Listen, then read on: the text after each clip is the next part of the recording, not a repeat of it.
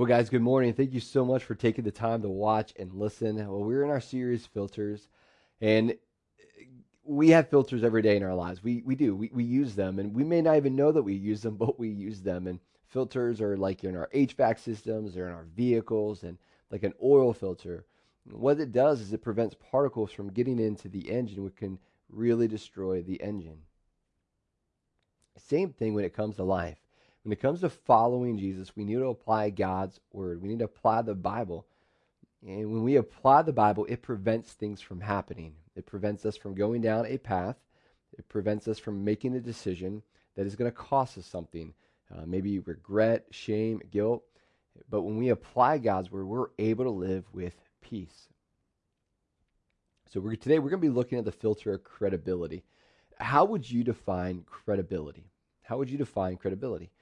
According to the dictionary, credibility is defined as worthy of trust or to be believed. A credible person is someone who can be trusted or believed. I mean, I want to be a credible person. I believe that you want to be a credible person. But here's what we know. In our culture, credibility is like finding a unicorn. Think about the last 20 months. Think about the last 20 months. Think of all the decisions that have been made and have been punted, or have been promises that have been broken, commitments that have been overturned.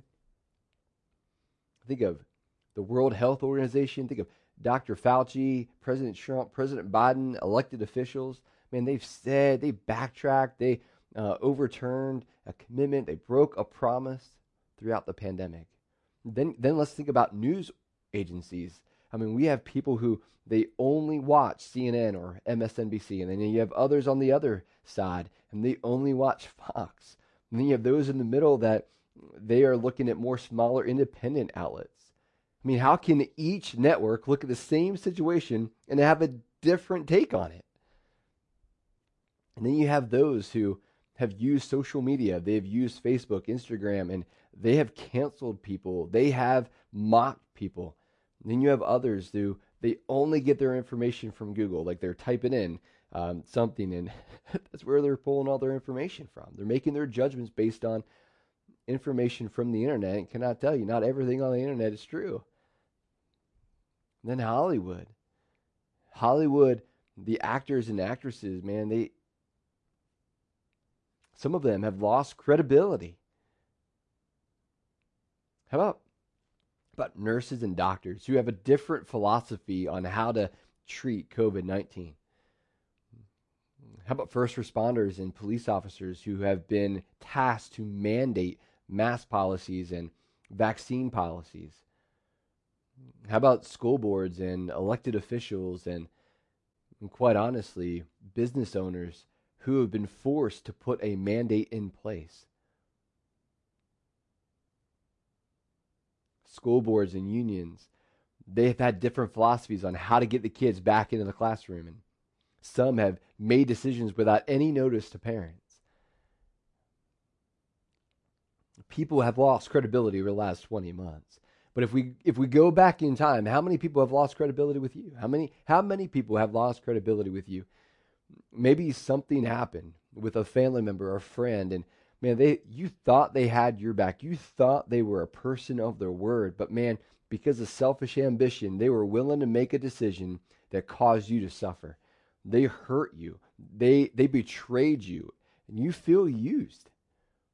How many of us have been hurt by a church leader? They walked away from faith. They walked away from family. They had maybe a moral failure. Personally speaking, there have been 6 pastors that I know. 6 pastors that I've known, that I've worked with before. Listen, 4 out of the 6 are no longer in ministry because of a moral failure. 2 have been reinstated after a lengthy restoration period. And man, it's tough. All 6 of them made a decision. They pursued selfish ambition. They got so used to the spotlight. I mean, we can ask why, we can ask how, and I think we all do. I think we all know. Like, why are we tempted? Because we've lost credibility maybe at times. Why are we tempted to destroy something that we work so hard to build up? Why have others given it into that same temptation and they left us with hurt and pain and just really suspicion?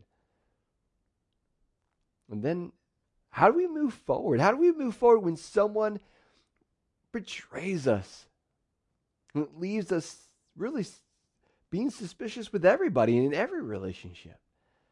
What do we do? How do we move forward when someone influences us and hurts us? When someone who we love walked away from us? How do we move forward? And then even like as we think of a church, how do we as a church build credibility within our community? So here's a couple things about credibility. Credibility is about trust. Credibility is about trust, and credibility takes years to build and minutes to destroy. It takes time to build, earn, and receive credibility. Guys, I believe that our trust account is more valuable than our bank account. I believe it. I believe that our trust account is more valuable than our bank account. I really believe that. Do people see me as a man of my word? Am I going to do what I promise to do? Can people depend on me? Can people trust me? Well, the church has always dealt with people, with leaders who've lost credibility. And so Jude faced it with some leaders, and they were taking scripture out of context, they were manipulating people, and they were bullying people with their intellect. Guys, we face it too. We do. We face it with people who try to manipulate. They, at times, if they're not getting what they want, they sell out. When things get too tough, they sell out. And then others, man, they desire the spotlight. They need the spotlight. And none of those things have helped build and sustain credibility with the church. This is what he writes. He says, when these people, these selfish, prideful leaders, eat with you in your fellowship meals, commemorating the Lord's love. So what they would do is they would have the Lord's Supper like we do, but they would have a meal with it. They called it a love feast. When it was all about Jesus, these guys made it about themselves. He says, I need you to know that these are what these people are like. So I need you to be on the lookout. They are like dangerous reefs that can shipwreck you. They are like shameless shepherds who care only for themselves. They are like clouds blowing over the land without giving any rain. They are like trees in autumn that are doubly dead, for they bear no fruit and have been pulled up by the roots. They are like wild waves of the sea, churning up foam of their dead, shameful deeds. And they are like wandering stars doomed forever to blackest darkness. Jude doesn't hold back, does he? Jude is not holding back, and he provides us a lot to think about. And so let's look at each illustration that he provides. Dangerous reefs. Another phrase could be hidden rocks. And maybe some of the people were sailors. Some of the people were fishermen. And he understood the audience he was talking to. And he's like, look, some of you guys know what it's like. You're out on the boat. The water seems calm. The water seems clear. But there are some things that are hidden that can shipwreck you. There are some things that could take your boat down. And so what he's helping us understand is we got to be on guard at all times. Yeah, we could trust people, but we have to verify what they're saying. Something that we do as a church is we do background checks on all our volunteers. We want to make sure that they are set up for success and our environments are set up for success. When it comes to hiring staff, we want to make sure that people, especially as we hire within, we want people to know we want to see you serve before you lead. We want you to be able to follow before you lead. Okay, so he's like, all right, be on the watch out for these guys. They're like dangerous reefs or hidden rocks. Then he also says they are like shameless shepherds. Being a shepherd was an honorable position. What was happening is these men, they were using, or these church leaders, they were using that honorable position to manipulate people, to exploit people? How about empty clouds that promise rain, but they fail to produce? And then he's like, look, these guys, these leaders, you gotta be on guard for them because they're gonna overpromise and they're gonna underdeliver. He says they're also like dead trees in the fall. He's like, they're doubly dead. He's like, they don't even produce fruit. The reason why they are not producing any fruit, because they have no root. He's helping us understand. He's like, look, a tree that is not producing fruit is dead. He's like, look, if these people are not producing fruit of what it would look like to be a follower of Jesus, that means that their root is not in Christ. He's like, man, they might preach the right thing. It may sound like the right thing, but if they have no fruit, that means they got no root. If they don't have any sustainable fruit, that means they have no root. And then he says they're like raging waves. I don't know if you've ever been at the beach during a storm, but those waves, man, they make a lot of noise and they wreak havoc. And he wants them to know. He said, look, these people are like waves. They make a lot of noise, they wreak havoc, and then, just like a wave that goes back out to sea, what is left is damage. And who is left to pick up that damage? Not that person who caused it, the person left behind. And then he's like, they're like wandering stars. Man, they appear and then they disappear, never to be seen again. Man, when some people lose their credibility with you, they are not looking at getting it back. They've used you and they are moving on. Guys, one of the things, I'll be honest, that just has driven me crazy, and that we're not the only church to experience this. There are many, many other churches that have experienced this. But there have been attenders, even leaders, who have ghosted us.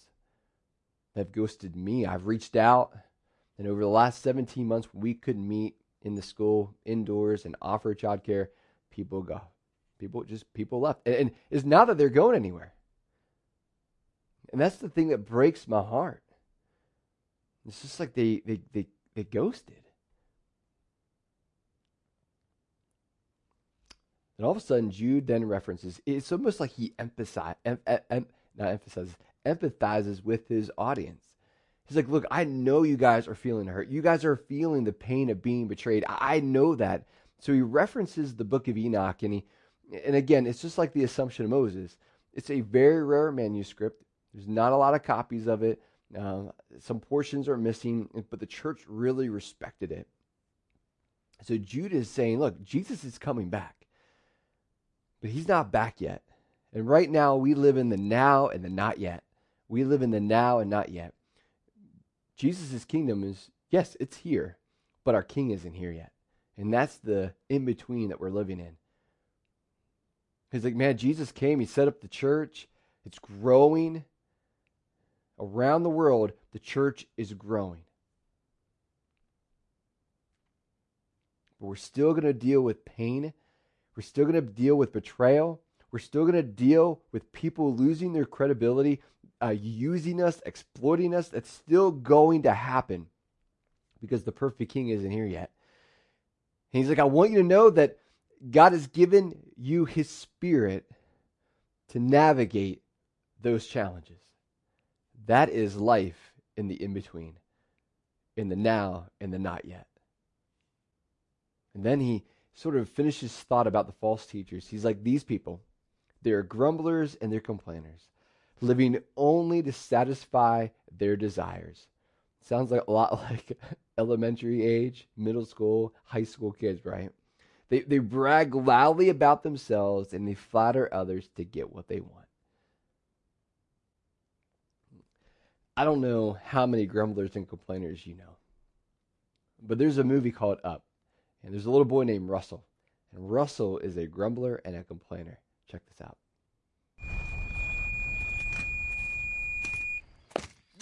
darn thing. Oh. Come on, Russell, would you hurry it up? I'm tired, and my knee hurts. Which knee? My elbow hurts, and I have to go to the bathroom. I asked you about that 5 minutes ago. Well, I didn't have to go then. I don't want to walk anymore. Can we stop? Russell, if you don't hurry up, the tigers will eat you. There's no tigers in South America. Zoology. Ah, for the love of Pete. Go on into the bushes and do your business. Okay, here, hold my stuff. I've always wanted to try this. Did you notice, and I don't know if you noticed this, but if you've been around grumblers and complainers, the negativity that they bring to the table, they bring to a room, actually brings the room down. And it's like others are influenced by their dissatisfaction and their discontentment.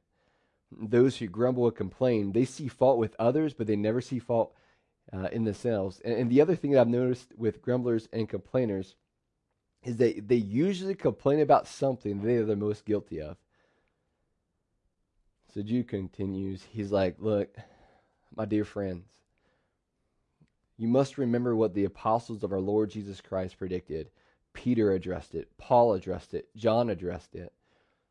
He says, they told you that in the last times there would be scoffers whose purpose in life is to satisfy their ungodly desires. That their ideology would be me-centered. It would be very me-centric. He says these people are the ones who are creating divisions among you. The reason why is because they're not willing to submit to God's authority. He says they followed their natural instincts because they do not have God's Spirit in them. He's like, look, guys, I need you to know this. If they have no sustaining fruit, they're not Christians. They're not followers of Jesus. He's like, if they are not producing sustaining fruit, it means that they have no root.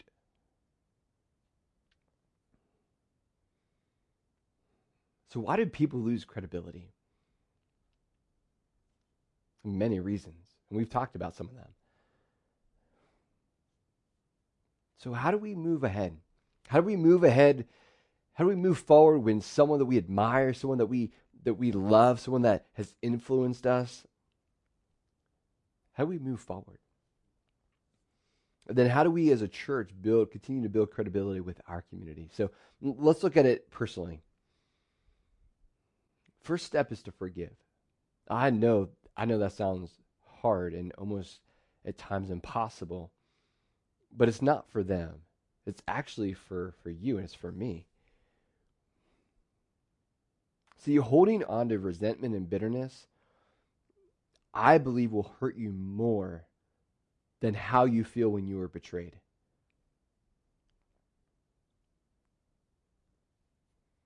Second thing we need to do is trust again, but inspect. Like, it may take time, and that's okay that it takes time to trust again. Trust isn't following someone blindly, especially if you're going back into another relationship, a dating relationship, or maybe into another marriage. And the first one you were burned, or a relationship, maybe an engagement got called off because you caught them in a lie. They betrayed you. And yes, it's going to be hard to trust again, maybe love again. But it's important that we inspect. It's important to inspect what people promise, what they sell, what they peddle, what they say, what they commit to. Listen, if they're not willing to be called out, it's not worth the relationship to pursue. It's not. If you see them beginning to lose credibility, them not backing up what they're saying, or what they're saying doesn't sound right, and they're not willing to let you call them out on it, it's not worth the relationship. It's not worth the pursuit. 3, not only do we want to forgive, trust again, but respect, but also work on your credibility. Work on our credibility. Actions speak louder than words, and there are audiences everywhere. One of the things that I've witnessed, and the one that I'm building the most credibility up with, is with my daughter. And there have been times where we went to Lowe's and Or maybe we went to Walmart and we picked up something and we noticed when we got home that they didn't charge us for it. We're talking a few dollars, right? We're not talking about much money. And so we get back in the car and we go to Walmart and we go to the customer service and like, look, we didn't pay for this.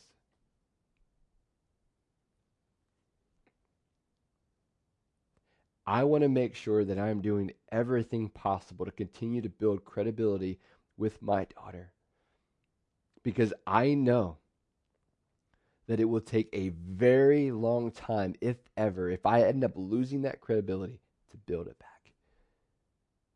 I want to make sure that I'm giving her an example to follow. Guys, work on your credibility. Then as a church, we know that the church as a whole has lost credibility, but we want to make sure that in our communities that we are showing that we have a message worth receiving. We have a culture worth being part of. And so our culture here is that we are staying committed to truth. Our commitment is to truth. Man, any ideology that we have has to be rooted in theology. The second thing that we believe that will build credibility is that we are committed to our culture. We are committed to the mission that God has given us, our vision and our values that are rooted in the scriptures. So our culture is unique, and we want to make sure that from the top down, one of the things that we do is that we believe trust over suspicion. And then the third thing we believe that will continue to build credibility is to be upfront and honest. We believe that vulnerability and honesty build trust. Maybe you've lost credibility. I want you to know that you don't have to ghost someone. You can stay committed to doing everything you can to build that trust back with that person. Will it happen? I have no idea. Maybe you've been betrayed. Maybe you've been hurt. Maybe you're afraid to get back into another friendship, another relationship. I believe that God will help you do that. You have to trust Him, but be willing to forgive. And again, it's not for them, it's for you. And then for those who've walked away from church, yes, I believe that our eyes need to be focused on our Savior, our King, Jesus. I believe that it's really important that we are part of a local church. Actually, God commands us to be part of a local church. It's important that we are part of a local church. And so it's important that we trust. We also verify. Guys, let's pray. Heavenly Father, this is a topic that for some of us is very personal, very painful, and I just ask that you would heal those who have deep wounds. Father, I ask for those who they have not trusted you, they have not made a decision to follow you, Jesus, because of something that a church did or maybe a church leader did, and I'm asking that you will break through that and they would receive Jesus. They would receive what Jesus has done for them, and their eyes and their focus would be on Him. I ask for those who are shy about jumping back into a church, and I just ask that you would ease their mind, ease their heart. I ask that you will free them from anxiety, and they would be able to trust and verify. Most importantly, we want to thank you for being very credible, and thank you for being someone that we can always count on, that we can always trust. In Jesus' name, amen.